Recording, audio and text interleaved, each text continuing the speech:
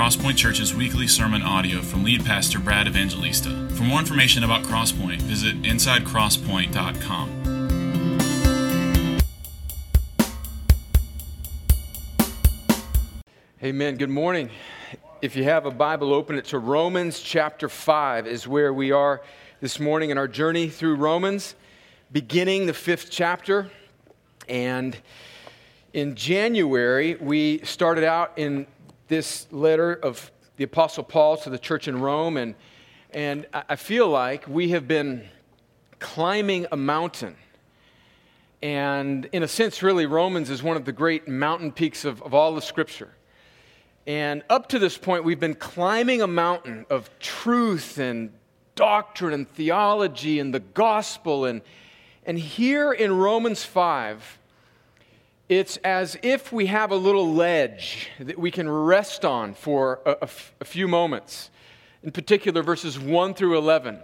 And then in verse 12 of Romans 5, we're going to start the climb back up again.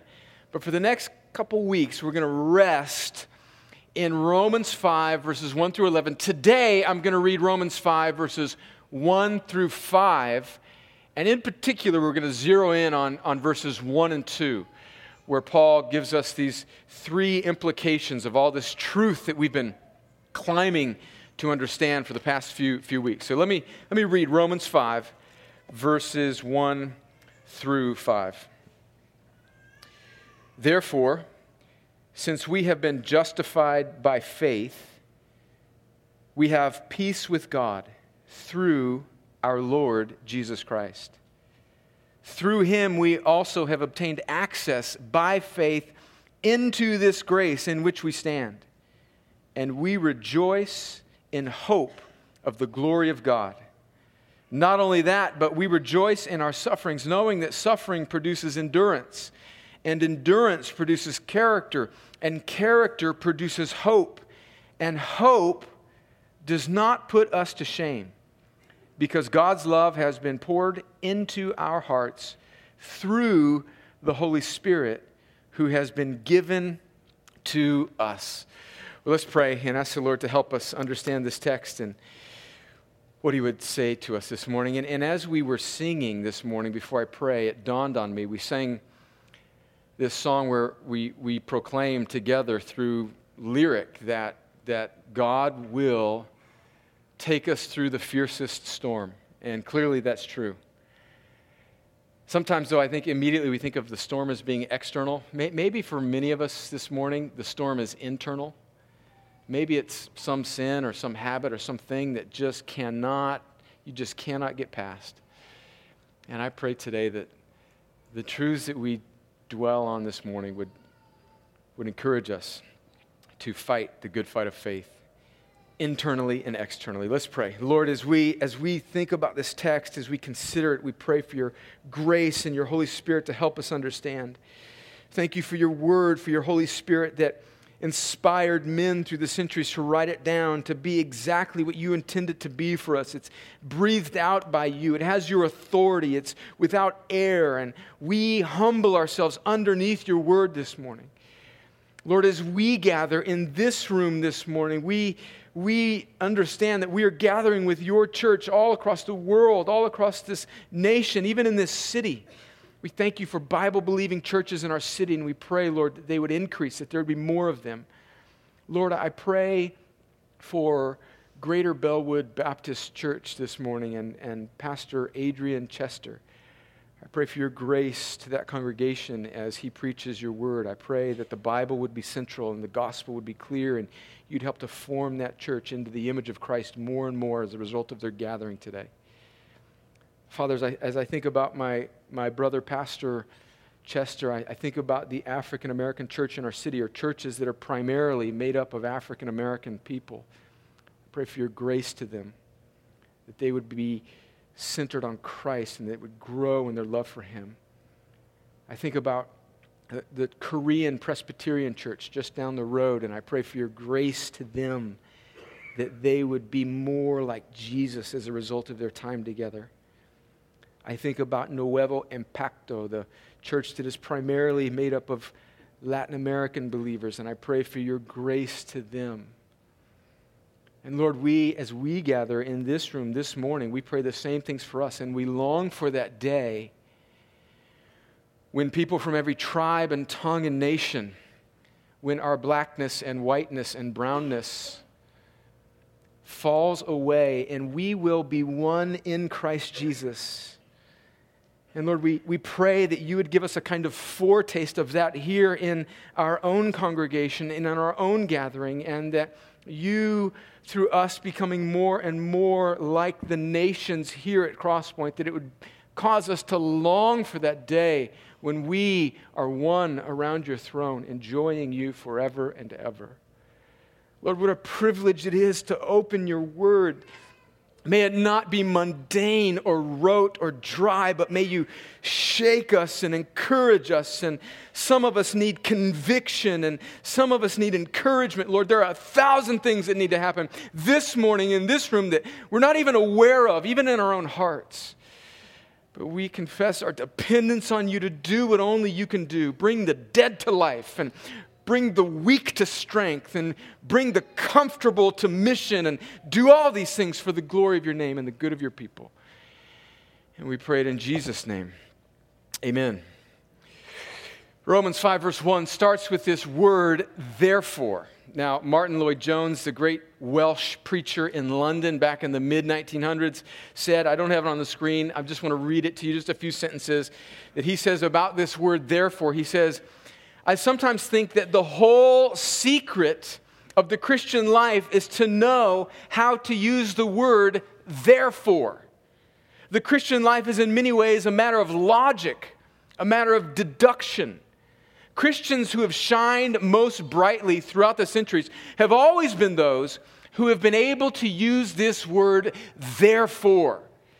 And so this word therefore that Paul starts Romans chapter 5 with is a kind of transition from all of the doctrine that we've been looking at in Romans 1 through 4, where Paul starts talking about how all people are dead in their sins, and that the only hope that people would have to be made alive is that God would put his Son, Jesus, forward to be a wrath-absorbing sacrifice for us, and then that he would give dead hearts the gift of faith so that they would be saved, they would be made right, they would be, and here's this really important word, that they would be justified by faith, it's a gift from God, in Christ, who lived the life that we could not live, died the death that we should have lived, and rose victoriously over sin, death, and the grave, so that all those of us who are trusting in Jesus can be reunited with our holy Creator God. And now in chapter 5, Paul is giving us a little breather here, and he's saying, in light of that, therefore, these are some results, some fruit, some things that should be true in the life of a Christian. This is the reality for those who are trusting in Christ. Therefore, it's a logical deduction. You know, it's like, and I've said it before, those of you that grew up in the 70s, Schoolhouse Rock, therefore, it's a conjunction. Conjunction, junction. What's your function? So let's get into it. I think that Paul just lays out for, there's no rocket science here. Paul just tells us what our 3 points are in verses 1 through 2. The first is this. The first result of justification by faith in Christ alone is this, that one, we have peace with God through Jesus. That comes straight from the text. Verse 1, therefore, since we have been justified by faith, remember that faith is a gift that God gives dead people, makes them alive, so that they can see and trust in what Jesus has done. As a result of that, because of that, we have peace with God through our Lord Jesus Christ. So let's just think briefly about this word peace. I confess that naturally, when I hear the word peace, I tend to think of something kind of more subjective, kind of like a feeling. But what's in view here is not a mere subjective feeling, but an objective reality.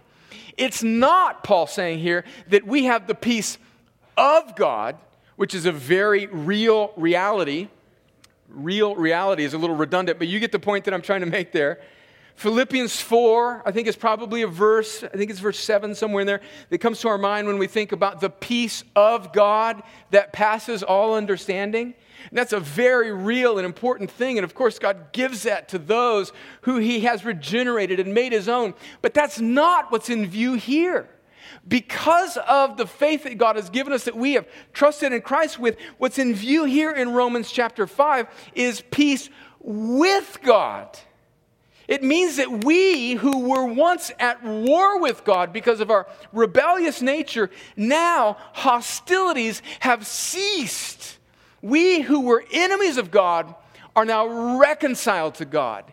And Paul, not wanting us to forget how that peace happens, he just throws on, of course, this tagline that is all throughout the Scriptures, all throughout Paul's letters, through Jesus Christ, our Lord, lest we forget that it's just a kind of peace that's somehow ambiguously accomplished. No, it's through Jesus. And just this morning, to start off our worship, Kwame read from Exodus chapter 15.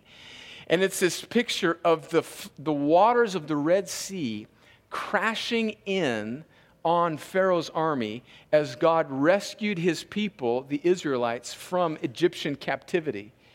And that's a kind of picture of salvation in the Old Testament. It was physical salvation for the Jewish slaves that he was wrenching from Egyptian captivity. But it's a kind of spiritual picture of how anybody comes to peace with God. We were captives. We were slaves. We were enemies of God. And He rescues us by pouring the waters of His wrath, not on us, but on Jesus. So the reason that we can even have peace with God is through Jesus Christ. I know you know this, most of you, but Paul is reminding us of this, that the reason that we can sleep at night and our hearts can trust and be secure in Him is because we have peace with God through Jesus. May we just never get over this. May we never let this gospel become sort of mundane to us. If you're a Christian, this should cause you to worship afresh. This is what we call gospel centrality. You've probably noticed it if you've been here for more than a few weeks. We kind of get to that point at every single gathering, don't we? Have you noticed that? I hope you do. If you don't notice it, then, well, either we're not communicating clearly or maybe you're not listening. Paul comes back again and again to this point that we have peace with Christ. Friends, if you are a Christian, this means the implication of this is that we were enemies with God by nature, but God has made peace through His Son, Jesus Christ. That means that salvation at its core is not self-improvement. It's not steps to become a better you, although the Christian life and the Bible is full of exhortations that encourage and exhort us on how to become more and more like Christ.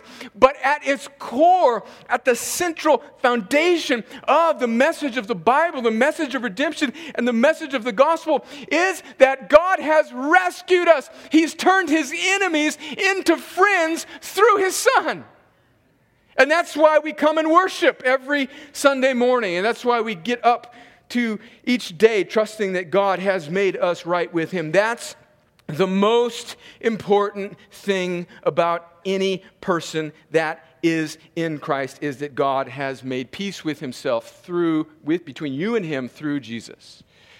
But we often are lulled to sleep, and we are so prone to treat salvation like it's God rescuing us from a bad day or a less than optimal existence. Nothing could be further from the truth. If we boil salvation down to mere pragmatic tips to living, we lose the gospel. We lose the wonder. We don't worship. And strangely, our gatherings become kind of about us and not about Christ and His glory. And Paul says we have peace with God through Jesus. Secondly, what does he say right after that? Verse 2, through Him we have also obtained access by faith into this grace in which we stand. So the second thing clearly that he tells us there is we have access into this grace in which we stand. Now, what's really interesting here about this sentence in verse 2, and this second result of our justification that Paul outlines for us in these first two verses, is that typically when we think about grace, don't we think about like a thing? It's something that God gives us, which is clearly true. But really when we think about grace, we should more think about the person and work of Christ. He is our grace. He is the one who's bringing grace to us. But here in verse 2, this second point, is this grace in Paul's logic here is actually a place. It's a realm. It's a place that we stand in after God has brought us into it. So think about Colossians chapter 1, verses 13 and 14. This is such a beautiful scripture. When my brother, 1989, when my brother was witnessing, how many years ago is that? 28 years ago, when I was a senior in high school, and my brother was witnessing to me, and he had become a Christian, and he was telling me about Jesus. Colossians chapter 1 was one of the first chapters in the Bible I read. And Colossians chapter 1, verses 13 and 14 was one of the first verses that I read that God just opened my mind to. And listen to this. Listen to what Paul is saying in this letter to this other church. He, meaning God, has delivered us from the domain of darkness and transferred us to the kingdom of his beloved Son, in whom we have redemption, the forgiveness of sins. And here in Colossians 1 is this similar idea that he's picked us up, he's taken us out of Egypt, and he's put us into salvation. He's crossed us through the floodwaters of his wrath, and he's put us in a place, and that's what Paul is picking up here as a result of justification. It's not just that we are justified, but it's now that we are part of a kingdom. In Romans chapter 8, we'll learn about the doctrine of adoption, that we aren't just justified, but we are now adopted into God's family, and it's a status, it's a location, it's a place. And that's true of every Christian. It's a place that we live with God. What are the implications of this? Once God has transferred you into his kingdom, truly, it's a place where you can be assured that he will keep you. Listen to what Jesus says in John chapter 10. I'm going to start reading in verse 7. John chapter 10 and verse 7. Jesus says this. So Jesus again said to them, "Truly, truly, I say to you, I am the door of the sheep. All who come before me are thieves and robbers, but the sheep did not listen to them. I am the door. If anyone enters by me, he will be saved and will go in and out and find pasture." There's this sense that salvation opens us up to a space to graze in and to grow in, that we are once enslaved and now we're actually free. And contrast that actually with how our sinful, broken, demonic culture pictures the Christian life. Maybe you grew up in a church culture that was sort of legalistic or binding and maybe a little authoritarian, and subconsciously you have this picture of the Christian life as the world is sort of free, but now if I really trust in Christ, it's going to be kind of like tuck in your shirt, comb your hair, and it's like a straitjacket spiritually. And that's exactly the opposite of what Jesus is getting at here. True joy can only be found in God's pasture. Verse 10, the thief comes only to steal and kill and destroy. I come that they may have life and have it abundantly. I am the good shepherd. The good shepherd lays down his life for the sheep. He who is a hired hand and not a shepherd, who does not own the sheep, sees the wolf coming and leaves the sheep and flees. And the wolf snatches them and scatters them. He flees because he's a hired hand and cares nothing for the sheep. I am the good shepherd, he says in verse 14. I know my own, and my own know me. Just as the Father knows me, and I know the Father, and I lay down my life for the sheep. And I have other sheep that are not of this fold. I must bring them also. And he's still doing that through us, through the ministry of the local church. And they will listen to my voice. So there will be one flock, one shepherd. For this reason the Father loves me, because I lay down my life that I may take it up again. No one takes it from me, but I lay it down of my own accord. I have authority to lay it down, and I have authority to take it up again. This charge I have received from my Father. Then down to verse 25, listen to what Jesus says. Jesus answered them, I told you, and you do not believe. The works that I do in my Father's name bear witness about me, but you do not believe because you are not among my sheep. My sheep hear my voice, and I know them, and they follow me. I give them eternal life, and they will never perish, and no one will snatch them out of my hand. My Father who has given them to me is greater than all, and no one who is able to snatch them out of, and no one is able to snatch them out of the Father's hand. So that means that this grace that we stand in is a secure place. Now, here's the challenge of preaching this great truth and teaching and thinking about this great truth of assurance. That grace isn't just an object that just kind of hits us and then it's up to us to wander around and do it when we want to do. But grace is this thing, this reality, this realm, this kingdom that we stand in. Here's the challenge of thinking about this and teaching it and preaching it and applying it to our lives. There are some people in this room who have real tender consciences. And they're always kind of wondering whether or not they're right with God. And they're actually very spiritual and sensitive people.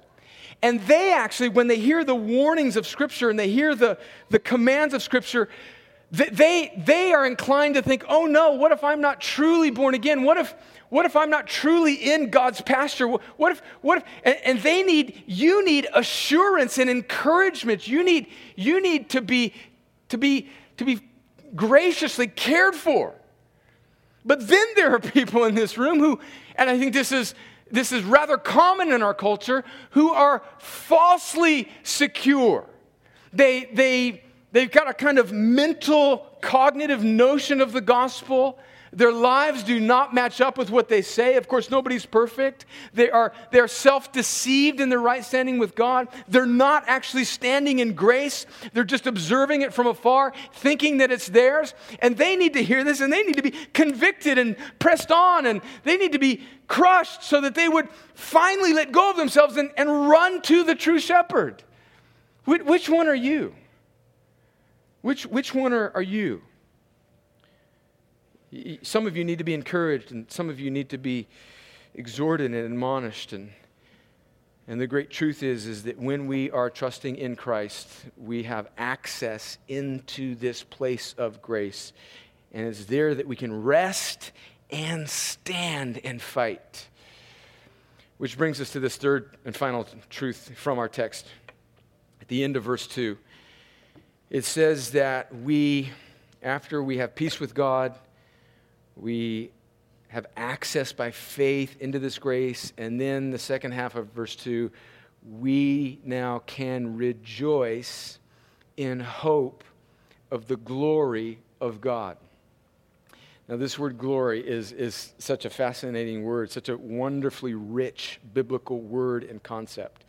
Whenever I think deeply about the word glory, I think I've told you this story before, but it reminds me of years ago, when we came back to Columbus after the Army and Jennifer's medical training, and I was on staff at another church, and I was just kind of learning how to preach and cutting my teeth. And there was this old gentleman in the congregation who, his ministry was a ministry of mercy and encouragement to a young, weak, stammering preacher, which was me.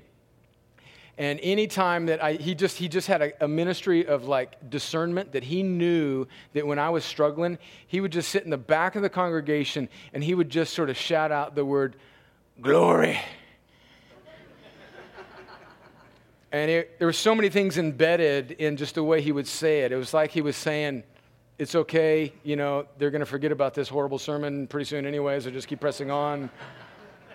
It was sort of his way of acknowledging, I know you're struggling, keep going. And also it just served to sort of reorient my eyes away from myself and to the Lord. This word glory is so rich. In the Old Testament, what Paul is saying here is that we rejoice in the hope of the glory of God. So what does this word glory mean in this sense? Well, we could take literally days to exhaust. We could never exhaust all that Scripture has to say about the glory of God, but just a few thoughts to orient us, to then grab a hold of this and apply this to our lives. The word glory in the Old Testament, in the original language, is this word kabod, and it means weight or heaviness, the gravity of God's presence amongst His people.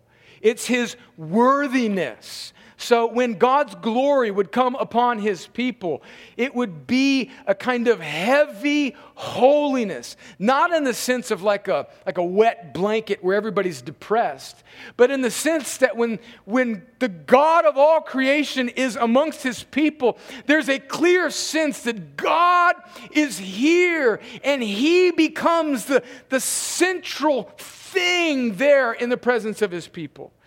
We see this in Exodus 33 that I won't take the time to read, but we see Moses comes down from Mount Sinai, and he comes down from Mount Sinai after receiving the Ten Commandments. He comes down to these people that are worshiping golden calves, and Moses is like, what am I going to do? And God says, get up from here and go to the land that I have given you. And Moses says, I'm not going to go unless you go with us. Lord, he says, show me your glory in Exodus chapter 33. And God says to him, of course, I'm paraphrasing here. Okay, Moses, I'll show you my glory. But before I can show you my glory, you can only really just get a glimpse of it because it is so majestic. In fact, I'm going to hide you behind a cleft of a rock, and you're just going to kind of see the tail end of my glory. And Moses sees this, and he's transformed. It has this incredible weight. In the New Testament, of course, which is written in Greek, this word in Greek for glory is this word doxa. And this word doxa is all throughout the Greek New Testament, and we see it most clearly in the person of Jesus Christ. So in John chapter 1, verse 14, it says this great truth about Jesus. It says that the Word, speaking of Jesus, became flesh and dwelt among us, and we have seen His glory. Glory as of the only Son from the Father, full of grace and truth. In Hebrews 1, verse 3, again speaking of Jesus, it says that He is the radiance of the glory of God and the exact imprint of His nature, and He upholds the universe by the word of His power. After making purifications for sins, He sat down at the right hand of the Majesty on high. So this word glory, the weightiness, the heaviness, the presence of God, seen most clearly as we whittle it down in the New Testament in the person and the work and the face of Jesus Christ. And then we see how Paul even uses it in the letter to the Romans. So let's define what Paul means by glory in Romans 5, contextually by what he says in Romans, the whole letter, and how he uses this word. So in Romans chapter 1, when the letter starts out, it says of all humanity that we have, Romans chapter 1, verse 21, for although they knew God, they did not honor Him as God or give thanks to Him, but they became futile in their thinking. Their foolish hearts were darkened. Claiming to be wise, they became fools, and they exchanged, verse 23, the glory of the immortal God for images resembling mortal man and birds and animals and creeping things. So mankind, this is the state of all mankind in his birth. After the fall, we have exchanged the glory, the beauty, the splendor, the oneness that we had with God by worshiping other things. And then in Romans chapter 3, verse 23, he says, as a result of this, all have sinned and fall short of the glory of God, the radiance, the beauty, the satisfaction that mankind can have. We've lost it all that we could have in God because of sin. And then in Romans chapter 8, this wonderful chapter that we will get to, Lord willing, sometime this year, Paul picks up on this theme and he's zeroing down in on exactly how this hope of glory applies to us. What does that mean? It's not just a word that we shout out in worship. It's not just this abstract theological concept, but it's this thing, this hope, this Christ-likeness that we are longing for. This is what he says in Romans 8, verse 17. If we're children, then we're heirs, heirs of God, and fellow heirs with Christ, provided we suffer with him in order that we may also be glorified with him. So there's this sense that we are going to be transformed through our lives here on this earth, what we endure, into Christ-likeness. We will be like him, is what Paul is saying there in verse 17. That's the hope. That's the end state of the Christian, that we will be like him. Verse 18, for I consider that the sufferings of this present time are not worth comparing with the glory that is to be revealed to us. So what's that glory? It's not just some nebulous, ambiguous concept out there. It's this end state of the Christian. It's this final and full transformation that is the place that we are going to. Do you see that? It's where we're going. That's what Paul is saying here. Verse 21, he says this, again, this idea of glory, that creation itself will be set free from its bondage to corruption. And by the way, when he says creation, we're included in that, right? So it's this place that we're going, and the end state of the Christian will be to be set free from the bondage to corruption, verse 21, and obtain the freedom of the glory of the children of God. Verse 30. Now we're going to go even deeper here, okay? Because that's where we're going. Just think about this for a second. Think about just the stages of the Christian life. One is justification. We are dead in our sins. Now, you guys are mostly, we read left to right. So let me come over here and go this way, okay? I always have to flip it in my mind. One is the beginning of the Christian life is we're dead in our sins. And God, by his miraculous grace, makes us alive, gives us the gift of faith, by which we see Jesus, and in that moment we are justified, we're adopted, we're converted, we're saved, we're born again. We're justified. That's in a moment.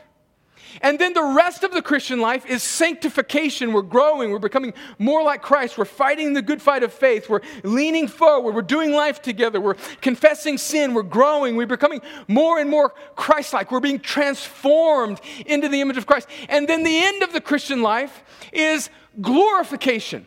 So justification, sanctification, glorification.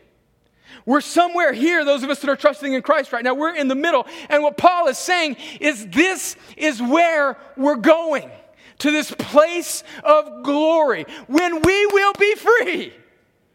But no, it's going to get even better, so hold it for just a second. Let's go to verse 30 of Romans 8.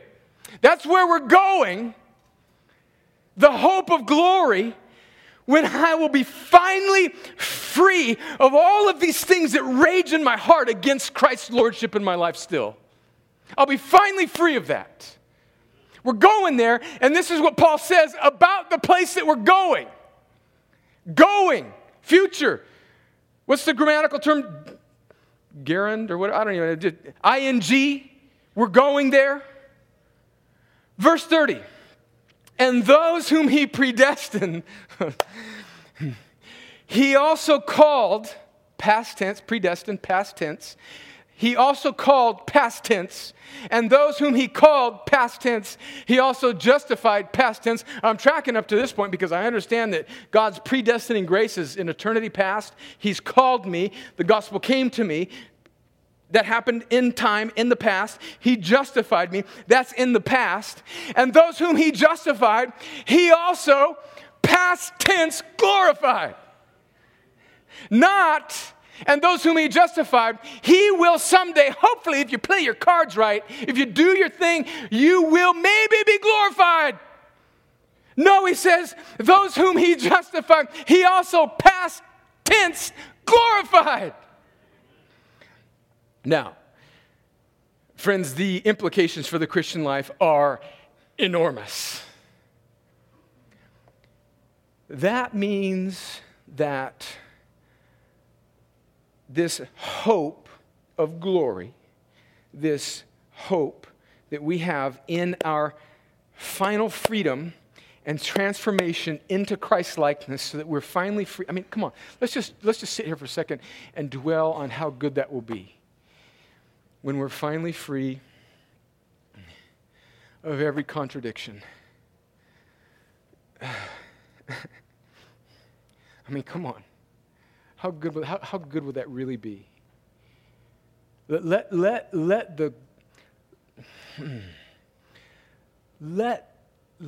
that picture of the final state of your life, if you're trusting in Christ, be a kind of magnet that motivates you to go towards it.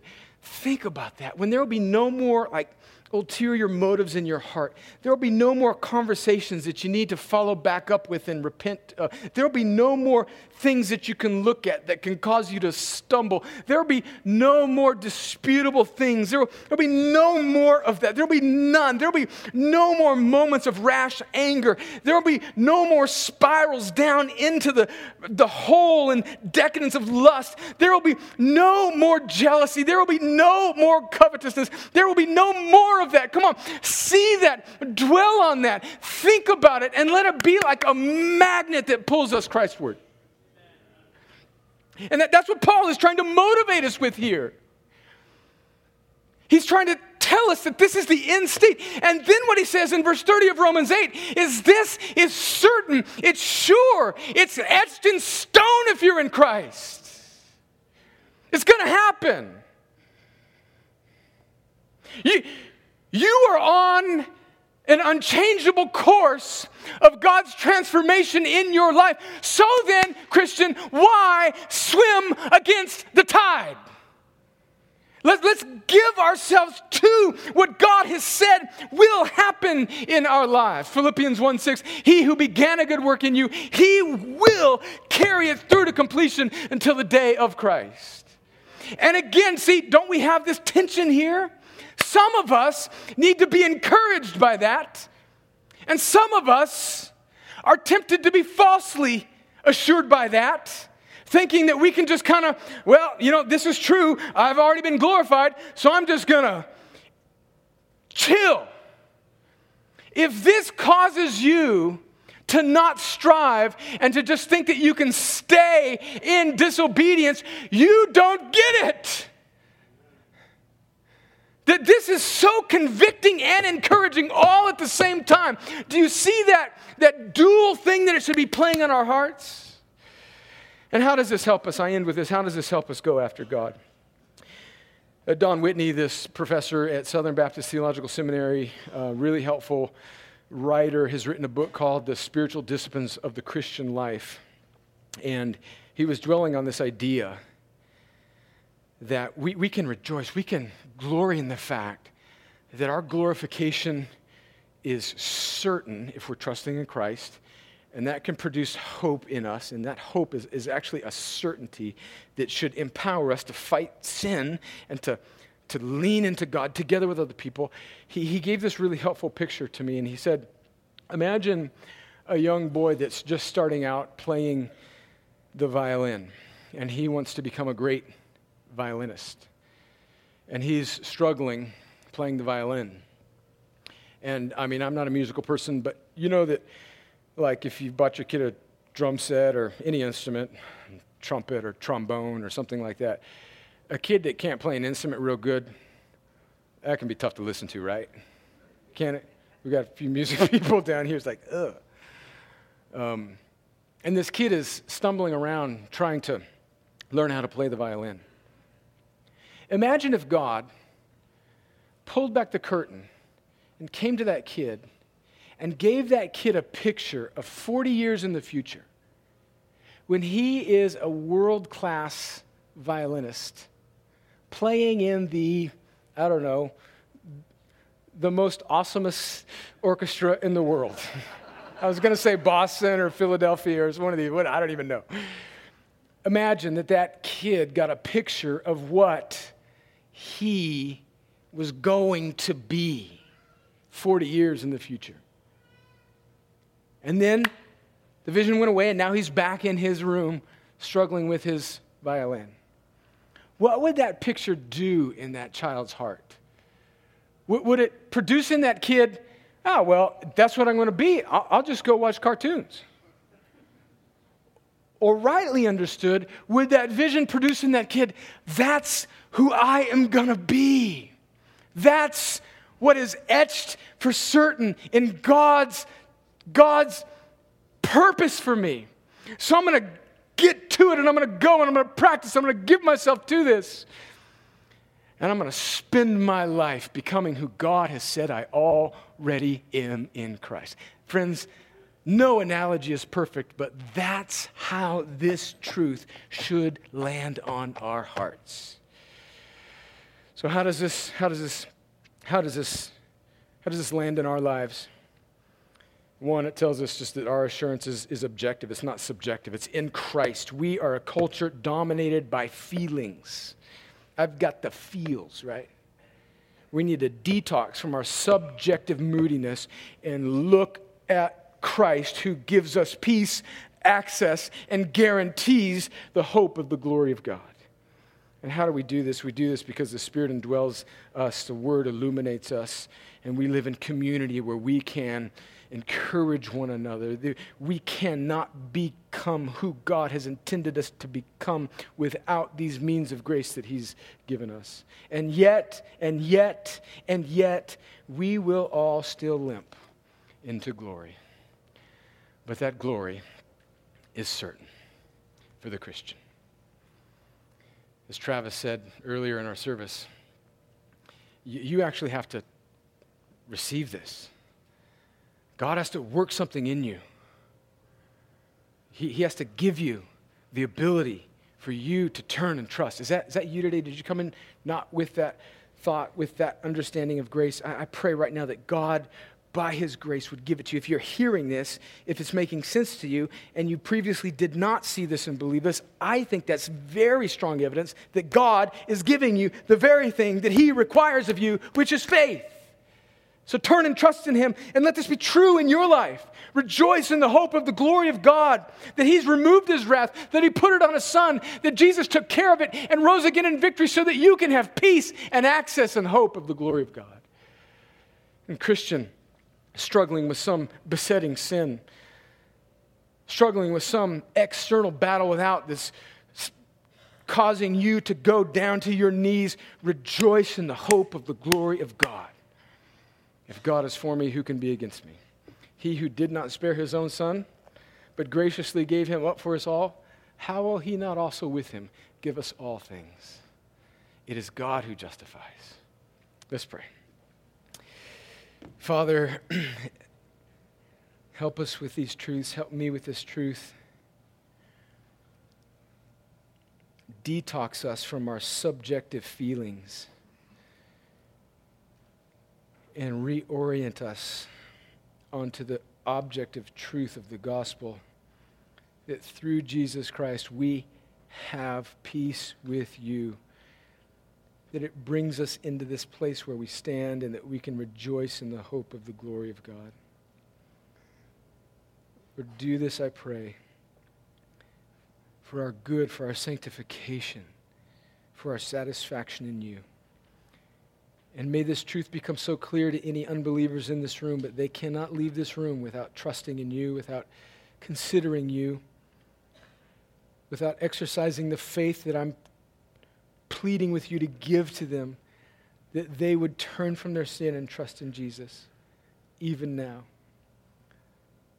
Lord, take this word and do your work with it in our hearts by your Spirit. In Jesus' name, amen.